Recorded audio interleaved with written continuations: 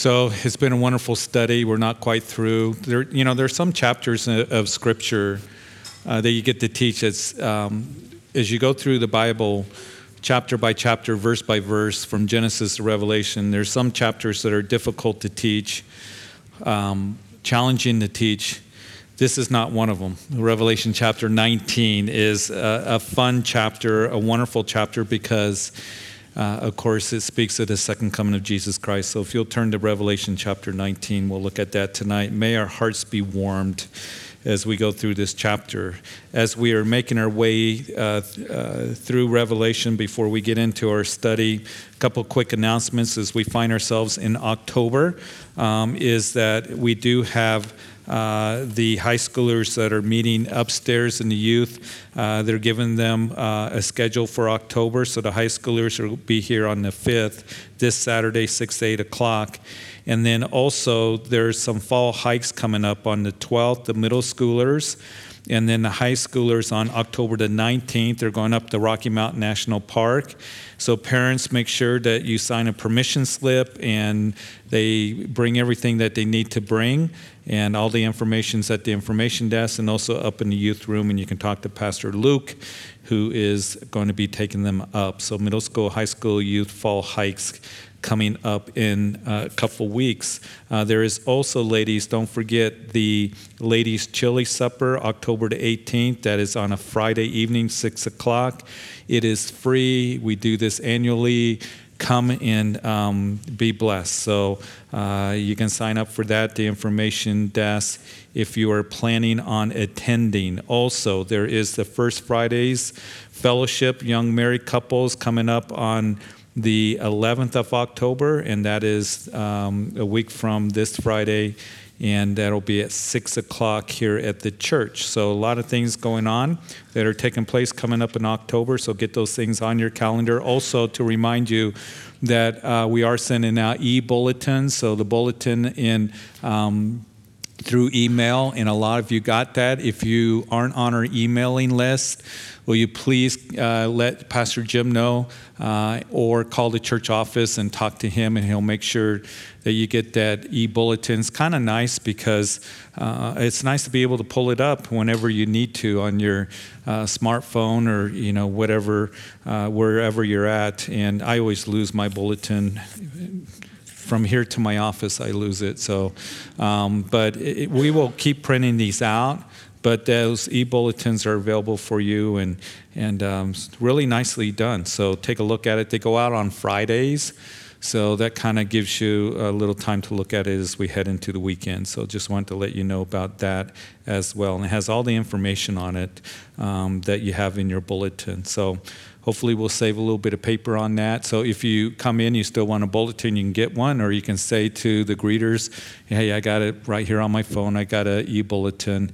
And we'll see how that goes. But that's the way most churches are going, just kind of going using technology to save on paper and things like that, and make it more convenient for you as well. So other things that are there in your bulletin or coming up, but I think I covered most everything. So, Father, we do ask that you would just bless this time in the study of your word. And we are so grateful that we can be here and go over this incredible chapter. This is our future, and we are looking forward to this event. Jesus promised that he would come back, and he is going to come back. And Lord, as everything is culminating to the second return of Jesus Christ, there's a message for us today. We are waiting for you to come for your church. We're looking forward when we come with you in the second coming. And so, Lord, we pray that this would excite us and help us have an eternal perspective as we live our lives. And that's what we need. This world's going to come to an end. The side of eternity will come to an end. But Lord, what you have for us is forever and ever.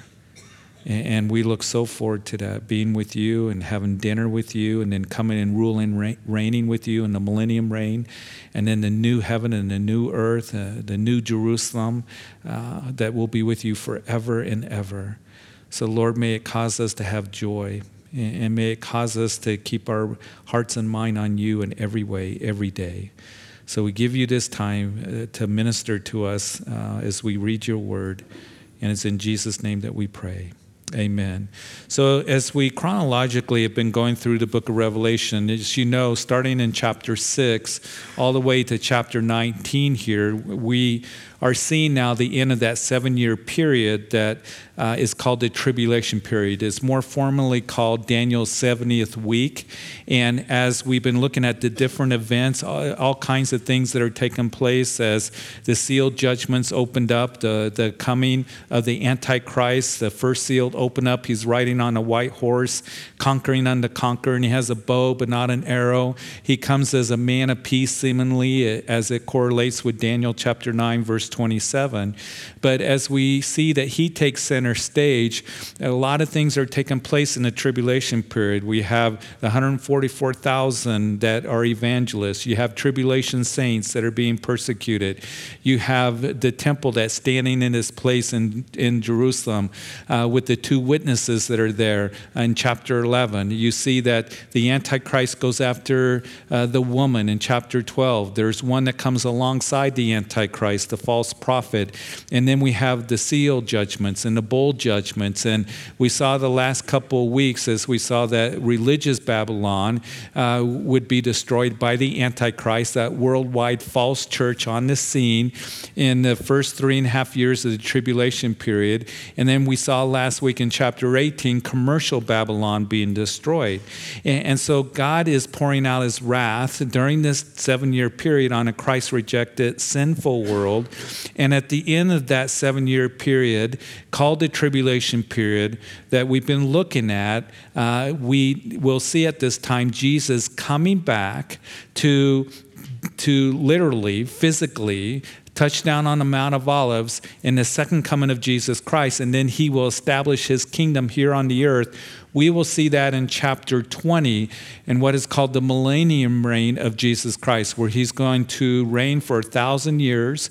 He's going to rule over all the nations. Righteousness is going to cover the earth as waters cover the sea. And I just want to say this, it really is amazing how many churches, even evangelical churches, are saying today that there is no millennium reign. That they're all millennials, which means all means no millennium reign. And we see throughout the scriptures, as we even went through the book of Isaiah before we went through Revelation, that Isaiah spoke a lot about the millennium reign of Jesus Christ when he will come and rule and reign. And so that is something that is spoken of all throughout the scriptures, and it will happen. There will be a millennium reign. So you want to come to that Bible study.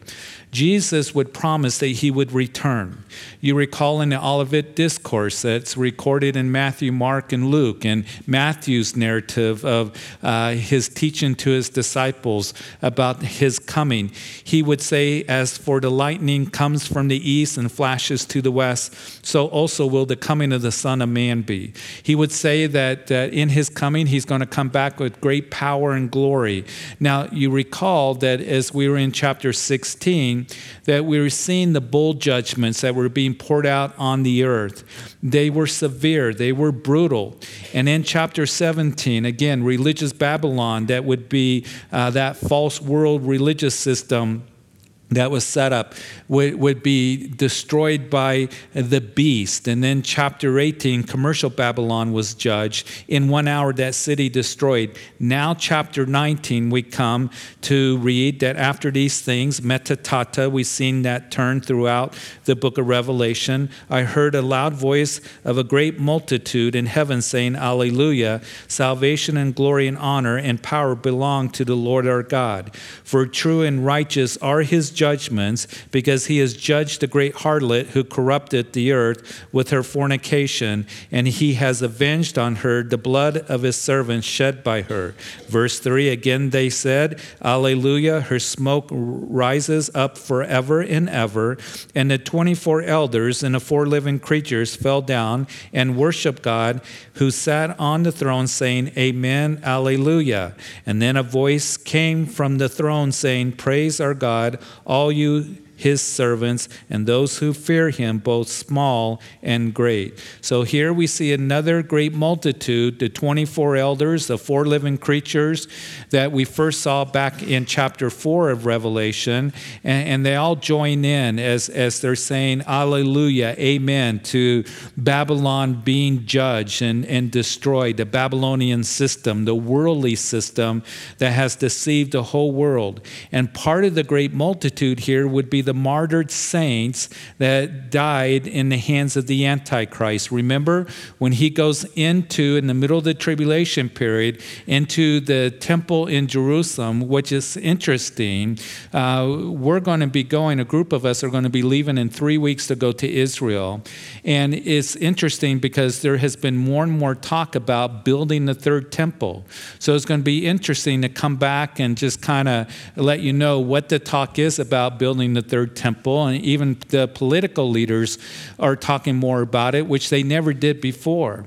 So there is going to be a temple that is going to be rebuilt in Jerusalem, and the Antichrist will go into that temple and he will set himself up as God to be worshiped as God. He alone wants to be worshiped, so he destroys that false world church that's on the scene, and then he begins to persecute those who come to Christ during the tribulation period as a result of the 144,000 that are evangelists that we saw in chapter 7, and the 2 witnesses, and an angel that's going to fly and make that proclamation in chapter 14, given the everlasting gospel. Many in the tribulation period will come to know Jesus as their Lord and Savior, but the Antichrist is going to go after them. So we saw in chapter 6, verse 10, how long, O Lord, holy and true, until you judge and avenge our blood on those who dwell on the earth. And the martyr saints, they cried out for God's righteous judgment, and here we see that their prayers are being answered. Notice that this great multitude is saying, as we read in verse 1, that salvation and glory and honor and power belong to the Lord our God. Salvation belongs to the Lord.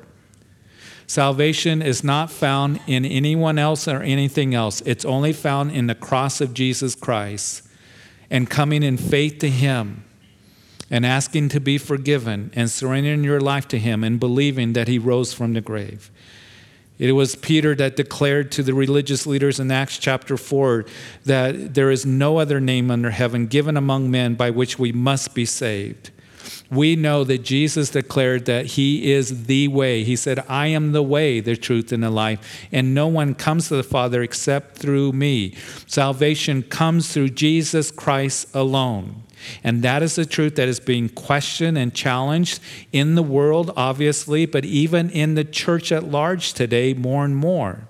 So we see, once again, salvation belongs to the Lord. And second of all, glory, honor, and power. Now, this is something that we have talked about quite extensively, that the Antichrist wanted, as he wanted to be worshiped. He wanted to set himself up as God, as he's directly influenced by Satan. It's something that Satan, Isaiah chapter 14, declares to us. Lucifer, who wanted to sit on the throne, he wanted to be worshiped as God, and he was one that fell to the earth and became Satan. So it's something that he wanted, and God will not share his glory with obviously that which is evil, but he will not share his glory with any man or any woman, and we need to remember that. That's what Isaiah declares. We are going to eat dinner with the Lord, as we're going to see here in this chapter. And when we go home to be with the Lord, and when we have dinner together, we're not going to be able to sit there at that dinner and say, I did such wonderful things, and I deserve to be here. And, none of that is going to happen. He is worthy of all honor, not me, and all glory, and he is all powerful. Jesus said, without me, you can do nothing. And I know that, as the Bible declares, that if anything good has come through me in my life for the Lord, it's because he's worked that in my life. It's all because of grace. It's all grace, not partly grace. The blessings that I've received, how he's used me, anything that I've done for the kingdom, it's all the Lord gets the glory. He working in me and through me, and it's all by grace. I can do nothing on my own. And then thirdly, we see here that they're saying in verse 2, for true and righteous are your judgments, O Lord. He's a righteous God who will judge sin. He judged the Babylonian commercial system that deceived and seduced so many into fornication and idolatry. That is the primary meaning here in chapter 19. He has judged the great harlot who corrupted the earth with her fornication. But there's another application that I pray is a blessing and a help to you. That as you find yourself maybe even tonight, as we live for the Lord, as we journey through life, as we walk with Him, that there are things that will come our way that are difficult. We go through loss, we go through challenges, we go through pain, don't we? And as we wonder, Lord, why? And this is hard. That we can say this, that righteous and true are your judgments, your decision, O Lord. And you see, we here on this side of eternity, we don't understand everything that takes place in our lives. Why God allows certain things to happen. Lord, why did I lose that loved one? Lord, why this pain? But we know that we see in a mirror dimly, but then face to face. And the day is going to come when the veil is going to be lifted. And we're going to see the eternal picture. And we're going to see clearly. And we're all going to cry together, righteous and true are your judgments. Righteous and true are your decisions, Lord, that you are good. And it was worked for good. For eternal good. And He wants us in the meantime to trust in Him and to walk in faith and to rest in His love. And the way to get a proper perspective, the key really for me when I go through seasons where I think, Lord, why this? Or I don't understand. I think that the key for me is to see Jesus dying on the cross for me. And to know that He went to that cross because of His love for me. And as I look at Him on that cross, going to that cross so I can have hope, an eternal hope and be forgiven, I realize, Lord, you went because you do love me. And you died on that cross for me in place of me. All of my sins were placed upon Him. He took the wrath for me. And if He loved me then, He loves me now. And if I can trust you with my salvation, Lord, then I can trust you right now completely. Even if I don't see the big picture right now with what is going on in my life. And I pray that we would come to that point of saying, amen and alleluia, Lord. Yes, I'm hurting. I got a hole in my heart.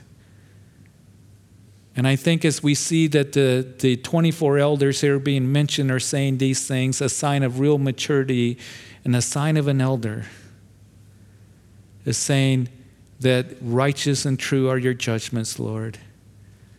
I don't understand it, but I know that you love me. Your promises are true for me. I can rest in your love for me. And you cannot do evil, and you cannot lie. And you promised that you would work all things out for good for those who love you, who are called according to your purpose. And you have an eternal purpose, Lord. You know, these tribulation saints are not murmuring and complaining, but they are worshiping. And that's something that I want to learn to do more and more in that times of pain and questioning and wrestling. We all go through seasons like that I want to come to that place that we see David did so oftentimes, those Psalms that are before us written here, preserved for all eternity, that David cries out to the Lord and he speaks about the difficulties that he's gone through and the pain and the challenges, and yet he ends up worshiping the Lord. And that's what we should do. So this voice, verse 5, we read about this voice that comes from the throne. We don't know who it is. It could be Jesus or a voice of one of the angels that serve at the throne of God. But we continue reading in verse 6. And I heard, as it were, the voice of a great multitude, as the sound of many waters, as the sound of many thunderings, saying, Alleluia, for the Lord God omnipotent reigns. So God's summing up his plan for all history. And so we see this summit of praise breaking out.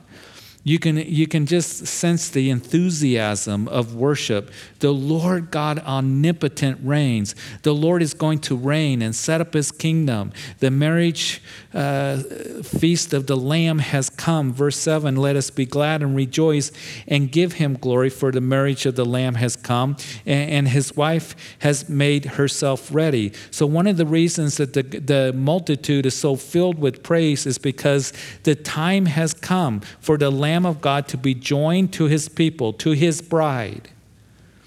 It is a union so close that it can only be compared to a marriage between a man and a woman. And we know that as we've studied Ephesians chapter 5, as Paul begins to talk about marriage and the roles of husband and wives, that he says in that chapter something very important to us, that he says, for this reason a man shall leave his father and mother and be joined to his wife, and the two shall become one flesh. He's quoting from Genesis chapter 2, the definition of marriage, and he says, this is a great mystery, but I speak concerning Christ and the church. You see, Christ, he's our bridegroom. We are the bride of Christ. We are likened to the bride of Christ, being washed by the water of the word, as so to present us perfect without spot or blemish or wrinkle. And so now we know that it's coming. The marriage is coming, where we're going to be joined in with Jesus Christ for all eternity. And so verse 8 goes on, and to her it was granted to be arrayed in fine linen, clean and bright, for the fine linen is the righteous acts of the saints. Now they asked Jesus, what must we do? Remember in John's gospel, they said, what must we do to do the works of God?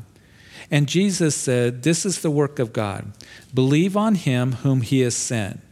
So to say that the wedding gown is, if you would, our righteous acts. Let's get a proper biblical perspective on this. Isaiah chapter 61, verse 10, you might write it down, but I'll read it to you.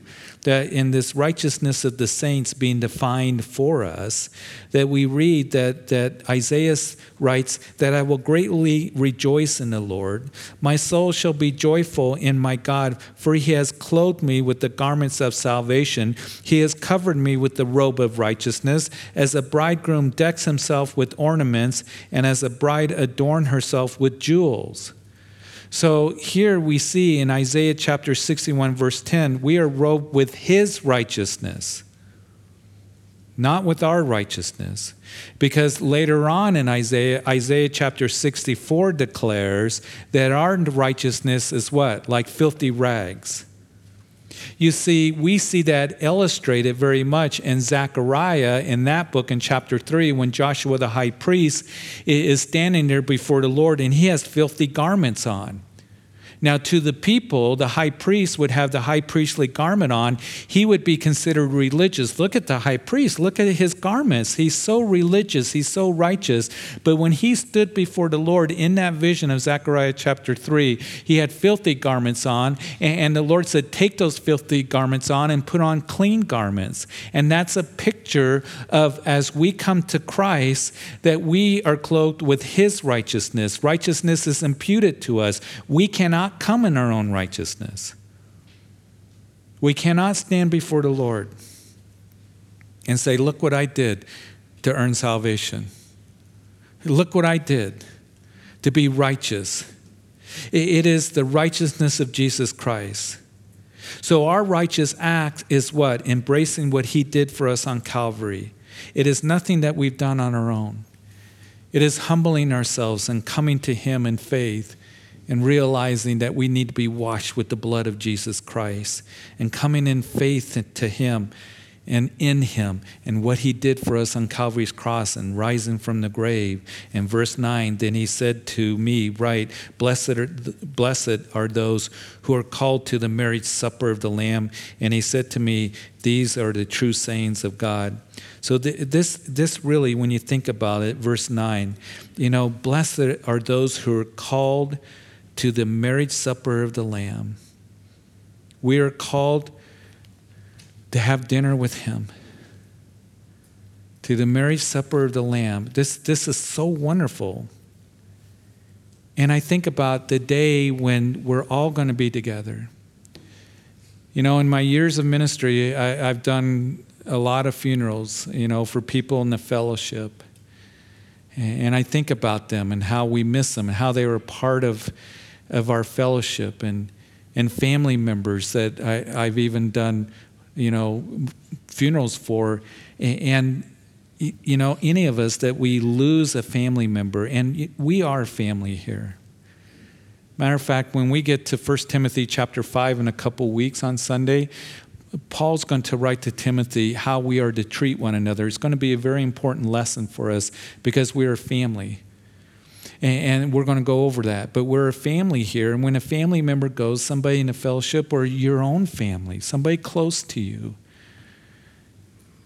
that when they go home to be with the Lord, it's still painful, isn't it? We have that hope. We don't grieve as though we have no hope, but we still grieve, don't we?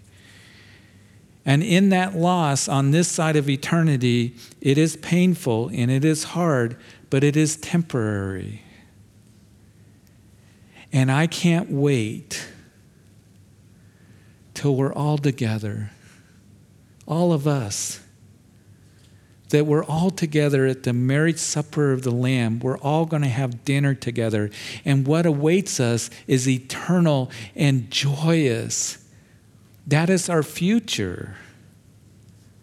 We are all going to be together.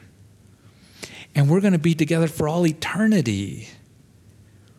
And I used to read this, and when I was younger in my ministry, and I used to think, I wonder what the marriage supper of the Lamb's going to be like, and, you know, what's going to be served and all of this. And right now it's like, who cares, you know?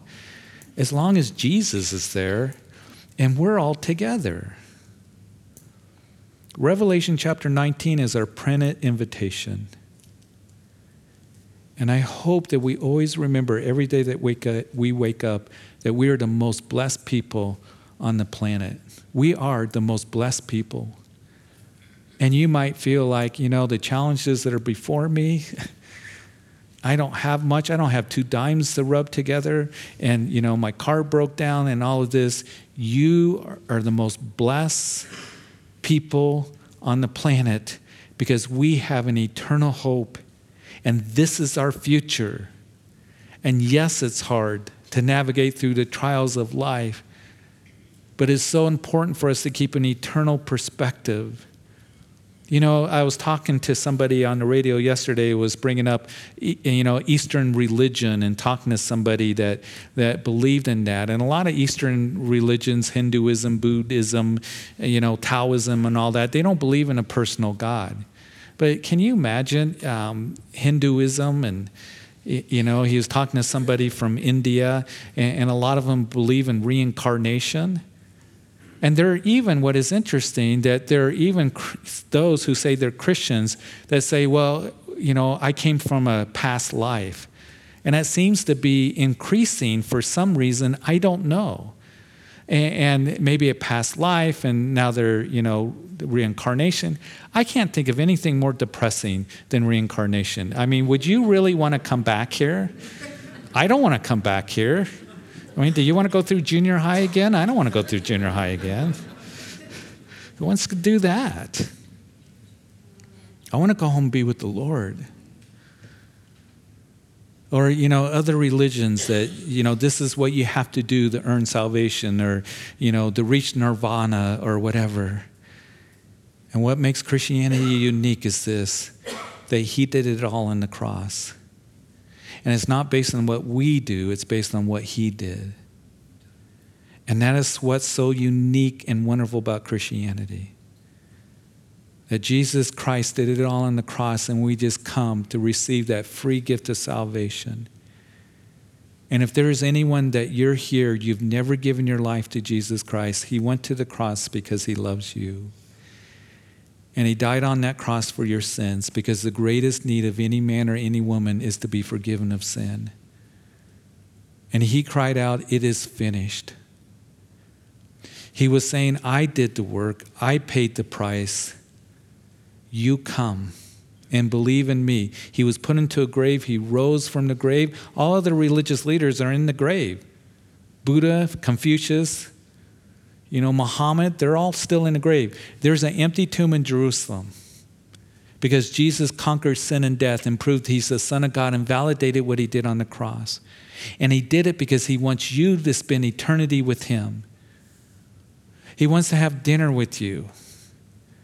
He wants you to rule and reign with him in the millennium reign, because that's what we're going to do. And for us to be with him for all eternity. He loves you that much. Who wouldn't want that? But yet we know that there are people that reject that. And as I think about this chapter, what's being said and what we're about ready to read, I can't help but think that, Lord, I just want to keep all of this in front of me and in front of you guys to be exciting, waiting for the expectation for our bridegroom calling us home, because it's going to happen. So in verse 10 we read, "And I fell at his feet to worship him. But he said to me, see that you do not do that. I'm your fellow servant and of your brethren who have the testimony of Jesus. Worship God, for the testimony of Jesus is the spirit of prophecy." So, there's always a movement or, this big interest in angels and angel stories. And even some people have angel services and conferences and how to get in touch with your angel. You see, the church must resist the temptation to worship the supernatural, because an angel can't save us. Mary can't save us. Only Jesus can save us. And the angel here says something very important. He says, I'm a fellow servant. Don't worship me. No created being should be worshiped, only the Creator. And Jesus Christ is the Creator, because Colossians chapter 1 declares, for by him all things were created.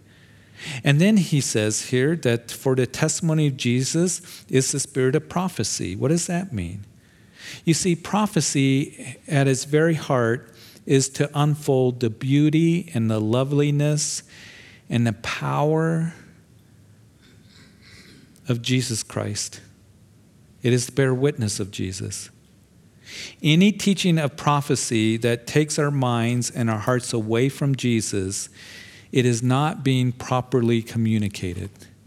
This is the revelation of Jesus Christ, the revealing of Jesus Christ, that we can see him more clearly, that we see him on the throne, that we know that he's going to come back. It's more than getting out our charts, and here's, the seal judgments and the trumpet judgments and all these things taking place. There's nothing wrong with doing that. It's more than just looking at future events, but it is looking at Jesus, his goodness, his power, his faithfulness, that he's on the throne, he's in control, and he is going to come back. And that's what John, who's on this island of Patmos, is going to be bringing back to a group of people that were really being persecuted and going through a rough time. And it is something that we need to know in these difficult days that we are living in. People are going to laugh at us because we believe in the second coming of Jesus Christ. They will mock us and laugh at us. And this is a promise, the blessed hope that we have, that we are going to come back with him. And then we know that he's going to come for his church. We're going to talk about that in just a minute. But this is a promise given to us. And that is the spirit of prophecy, that Jesus Christ is going to come for his church. Jesus Christ is going to come back and establish his kingdom. And we are going to rule and reign with him and be with him for all eternity. So when it comes to the second coming of Jesus Christ, verse 11, now I saw heaven open, and behold, a white horse. And he who sat on him was called Faithful and True, and in righteousness he judges and makes war. So here, all of a sudden, heaven is opened up. We saw in chapter 4 that John was caught up into heaven. And now we see that as he sees that heavenly scene, now the heaven is opened up and Jesus is going to come to this world, and he's going to come back literally and physically. And as we look at this, The one who's coming is called faithful and true. Again, we've talked about before the coming of the Lord, two distinct events, so we're not confused. There is the rapture of the church that will take place before the tribulation period. That's when Jesus comes for his church. No one knows the day or the hour. Jesus said, I come when you're least expected. Paul wrote in 1 Thessalonians chapter 4, for the Lord himself will descend from heaven with a shout, with the voice of an archangel, with the trumpet of God, and the dead in Christ will rise first, and we who are alive and remain shall be harpazoed up, or it's the Latin word rapturus, where we get the English word raptured. It means a sudden taking. There's going to be a generation of Christians who are alive that is going to be caught up to meet them in the clouds and meet the Lord in the air. We're going to meet the Lord in the air. That is different than the second coming of Jesus Christ. And I believe that the rapture of the church, which is spoken of very clearly in the scriptures, again, more and more Christians and more even evangelical churches are saying there's going to be no rapture. The Bible says there's going to be a rapture. That's a promise. It's a blessed hope. We're told throughout the scriptures about the imminent return of Jesus. Be watching, be waiting. Be the wise servant that's looking for the master's return.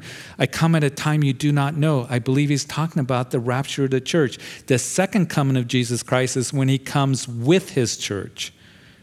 We're going to come with him. So that's at the end of the tribulation period. So he's going to come in great power and glory. He's going to come and he's going to come to this earth, literally, as I said, and physically. He's called faithful and true. In his first advent, Jesus rode that donkey from the Mount of Olives into the city of Jerusalem. In his second coming, he's going to touch down on the Mount of Olives, and he's going to be on a white horse. A horse in Jesus' day, a soldier riding a horse, spoke of honor and power and authority. The first time he came was to die and to suffer. The second time is to rule and reign. He is faithful. He is true. He promised that as he would come, he would suffer for the sins of the world in his first coming. He promised he would come back again, and he's going to come back to rule. He promised that he would come in great power and glory. He will be faithful and true to the promises that he's made concerning his coming, and he will be faithful and true to the promises that he gives in his word to you. To you. In righteousness he judges and makes war. That is, he's coming as a judge and a general to make war, and we see that a world that rejected him before rejects him again. But this time, he is going to judge those who reject him. Verse 12, his eyes were like a flame of fire, and on his head were many crowns. He had a name written that no one knew except himself. He was clothed with a robe dipped in blood, and his name is called the Word of God. His eyes like a flame of fire, similar to John's description of Jesus in chapter 1. Those eyes of flames which will judge those who've rejected him. Those eyes of flame that will look at you and me someday when we stand before him. Then we stand at the bema reward seat of Jesus Christ, and Paul writes in 1 Corinthians chapter 3 that all of our works are going to be likened to wood, hay, and stubble, or precious metal, gold, silver, precious metals. And all the wood, hay, and stubble of our lives, when he looks at us in those eyes of flames, those eyes of love, is instantly going to burn up. And all the things that we did for him, motivated for our love for him, that are likened to gold, silver, and precious stones, are going to shine forth. I hope that the longer that we live and walk with the Lord, that our heart would say this: I don't want to build on wood, hay, and stubble. I don't want my life to be built on wood, hay, and stubble. I don't want to build my life on sand, because my Lord is coming back. And we're going to see in a few chapters that some of the last words of Jesus says, I'm coming quickly and I have my reward in my hand. That we're going to be rewarded for what we have done for him in this life. And we're going to talk about that quite extensively again on Sunday, when we're going to see that Paul's going to be exhorting Timothy, you must do these things. Let's labor together in godliness and striving for godliness. Doing these things, meditating on these things, continue in these things. Take heed to yourself. It's a powerful study that we're going to embark in on Sunday in 1 Timothy. I don't want this church to build on wood, hay, and stubble. I don't want to give you chaff every week. I want to give you the Word of God. Because there's power in the Word of God and there's power in the gospel. There is not power in storytelling and entertainment and hype and all of that. I don't want this church to be built on wood, hay, and stubble. And I don't want my life to either. But I want to be about the things of the Lord, and this church to be pleasing to the Lord in what we do, and standing firm for the gospel and the truth of God's word. And as we read this, on his head were many crowns. In his first coming, he wore a crown of thorns. But Revelation 19, he wears many crowns. It's a crown of royalty and authority. He is the King of kings, truly. He had a name written that no one knew except himself. His clothing, a robe dipped in blood. It's a debate whether this is his own blood, the blood of Jesus, which cleanses and washes and forgives, or is it the blood of his enemies? In verse 14, and the armies in heaven underline this, clothed in fine linen, white and clean, followed on white horses. That's you and me. That's the second coming. So the raptured church is when he comes for his church. The second coming, verse 14 here, is when he comes with his church. We are going to come with him. That's our future. I don't know about you, but I can't wait for this day. I can't wait for this day when we come back with him. You know, I was talking to Barbara this week, and I was telling her a little bit as I was getting ready. She came in my office, and I was saying, you know, what I love about this is that we get to come with him. He's going to do all the fighting. I don't have to do anything. I just need to come with him. That's going to be nice. Don't have to make any decisions. Don't have to, you know, we're just going to be coming with him. It's going to be quite the sight, great power and glory. But this really does something for me, and I hope it does for you as well. That number one, it makes me long for heaven. It makes me want to live for heaven. And thirdly, no matter what I'm going through, I know that everything eventually is going to be okay. Because this is my future. And that causes me to have joy and peace in my life. We are the armies in heaven. Jude says he comes with 10,000s of his saints. We don't fight. We observe as we see, verse 15, out of his mouth goes a sharp sword, that with it he should strike the nations, and he himself will rule them with a rod of iron. And he himself treads the winepress of the fierceness and the wrath of Almighty God. And he had on his robe and on his thigh a name written, King of Kings and Lord of Lords.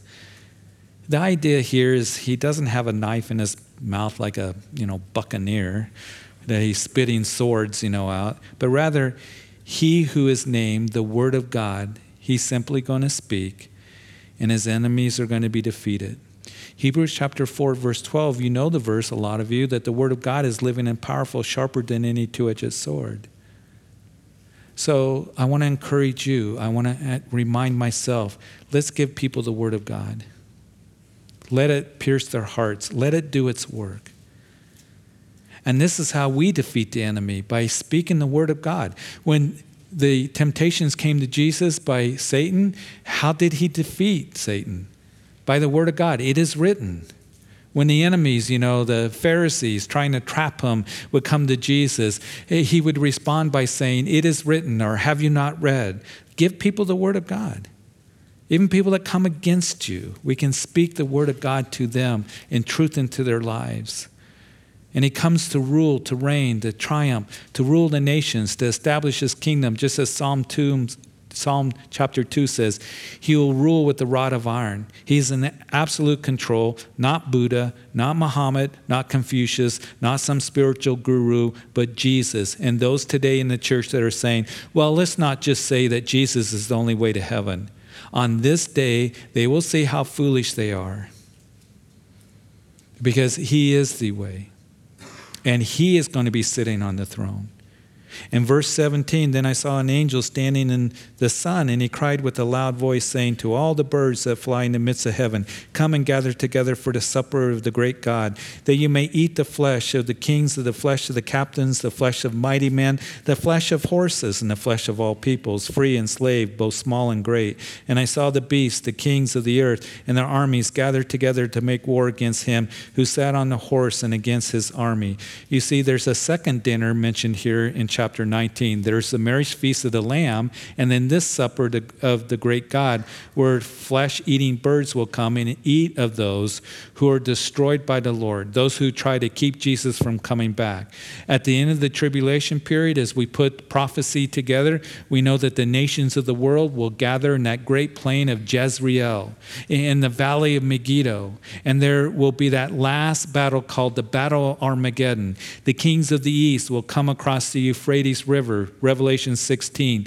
Daniel chapter 11 says that the kings of the south will head towards Israel, and the kings of the north converging on Israel to fight the Antichrist and his forces, and all fighting each other. And this is what's amazing. When Jesus comes back, they will stop fighting each other, and they will turn on Jesus to fight him. It just shows the depravity of man's heart, and he will simply speak, and they will be destroyed. And then there will be the second dinner, with the birds of the earth eating flesh of the kings of the world, those who lived after the flesh, and now their flesh is picked away, plucked away. It's a very ugly scene, isn't it? And that is what living after the flesh will bring, living for the world. Those who reject Jesus Christ. For us as Christians, we have a wonderful future.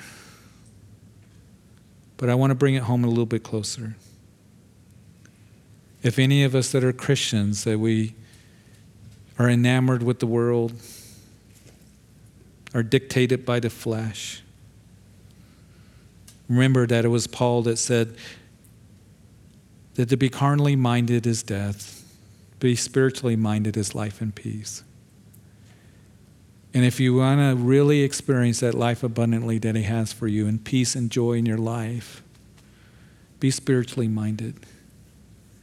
But if any of us, that we pursue the things of the world, always enamored with the world, there's just a dying that takes place. A dying in our soul and in our hearts and our closeness with the Lord. Paul, when he was writing to the Corinthian church, he addressed that. He said, I write to you, I speak to you as carnal, to babes in Christ, fed with the milk, not solid food. It was a carnal church. And we want to be ones that we want to move on to maturity, that abundant life that he has for us, to be spiritually minded and walking in the Spirit, and desiring to please him in our lives and to walk in holiness. And in verse 20, then the beast was captured, and with him the false prophet who worked signs in his presence, by which he deceived those who received the mark of the beast and those who worshipped his image. These two were cast alive in a lake of fire burning with brimstone, and the rest were killed with the sword which proceeded from the mouth of him who sat on the horse, and all the birds were filled with their flesh. So the beast, the Antichrist, thrown into the lake of fire, they're thrown into the lake of fire before the great white throne judgment that we're going to see next week in chapter 20. But I want to just give real quick application here, because as we finish the chapter here, it's a glorious chapter. The second coming of Jesus Christ, we're going to come back with him. But what is interesting is I was thinking about this, that there's only really a few verses concerning the second coming of Jesus Christ in the book of Revelation, verses 11 through 16. And I was wondering, why so few verses? Because I'm one, as I go through this, I think about a lot of things, and I think, Lord, why didn't you give more details? We do know that the scripture says, again, that he will come, Zechariah, to the Mount of Olives. It will split in two. Jesus said he will gather his elect from the four corners of the earth. We know that the Jews that are there are going to come, a national restoration. Paul writes in Romans chapter 11, in that day all of Israel will be saved. There's other things that are connected to the second coming of Jesus Christ. We see here that he's going to come in great power and glory, and we're going to come back with him, the armies of heaven. That's you and me. The saints are going to come back with him. We're going to be riding on white horses. But there's only really a few verses in the whole book of Revelation concerning the second coming of Jesus Christ. It's like everything's leading up to that, and we go through chapter after chapter of all this that's taken place in detail in the tribulation period, the Antichrist, the bull judgments, the seal judgments, the trumpet judgments, the Antichrist persecuting the saints, all this heavy stuff. And I think, why is that in detail? But there's only a few verses about the second coming. And I think perhaps could it be that the Lord is getting across to you and to me that this world is coming to a terrible end. It's like a huge train wreck, if you would. It's going to be catastrophic.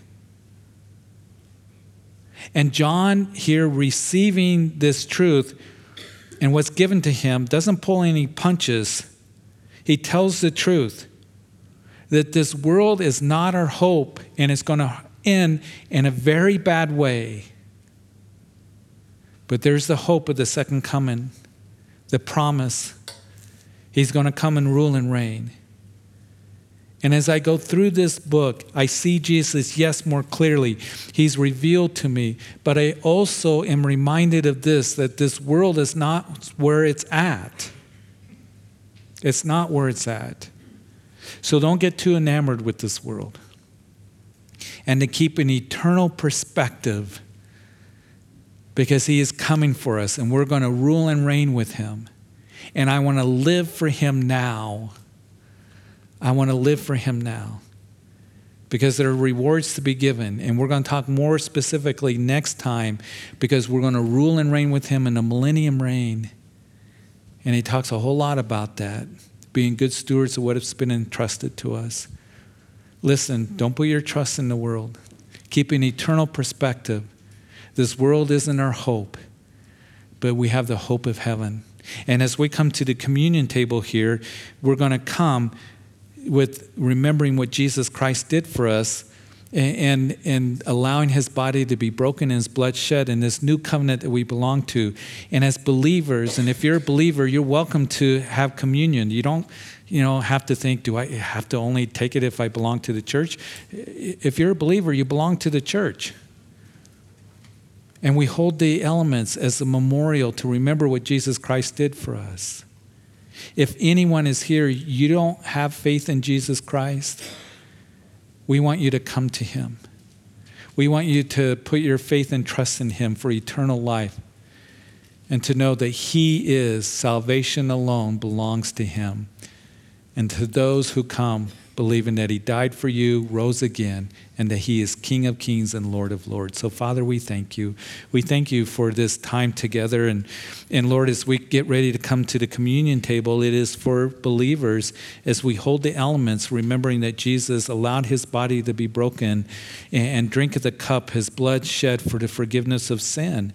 And so we do take this time as a time of just worship and remembering, and at awe at this incredible new covenant that we belong to because of faith in you.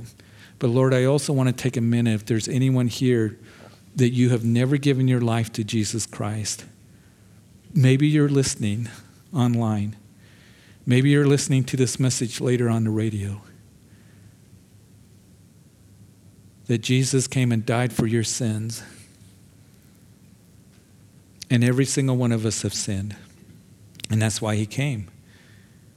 Because your sin has separated you from God. But Jesus is our mediator. He's our advocate. He died on the cross to make atonement for your sins. And he bore your sins upon himself and took the punishment that was meant for you. He died on that cross for you. And he was put into a grave and he rose again and he validated what he did on the cross. And now he says, come. That if you believe in your heart the Lord Jesus and confess with your mouth that God raised him from the dead, you shall be saved. Will you come? Come in faith, repent. Quit going the direction you're going. You can't earn salvation. You can't think that you're going to stand before God and be okay. It's not going to work that way. Quit going the direction you're going, the way of the world, because it's going to end in a disastrous way, and turn to Jesus. Repent. That's what the word means. And give your life to him. Come in faith and cry out to him. We want to give you that opportunity right now. That you can pray, Jesus, I come to you and I ask you, forgive me of my sins. I believe you died on the cross for me. I thank you for that. You rose again in your life, speaking to my heart, and I ask that you be my personal Lord and Savior. And I thank you for hearing my prayer and for this new beginning and bringing me into the family of God and forgiving me. And I want to know you and walk with you all the days of my life. In Jesus' name. And we're going to take a communion and we're going to close the service. And if you made that decision, I want you to come and tell somebody.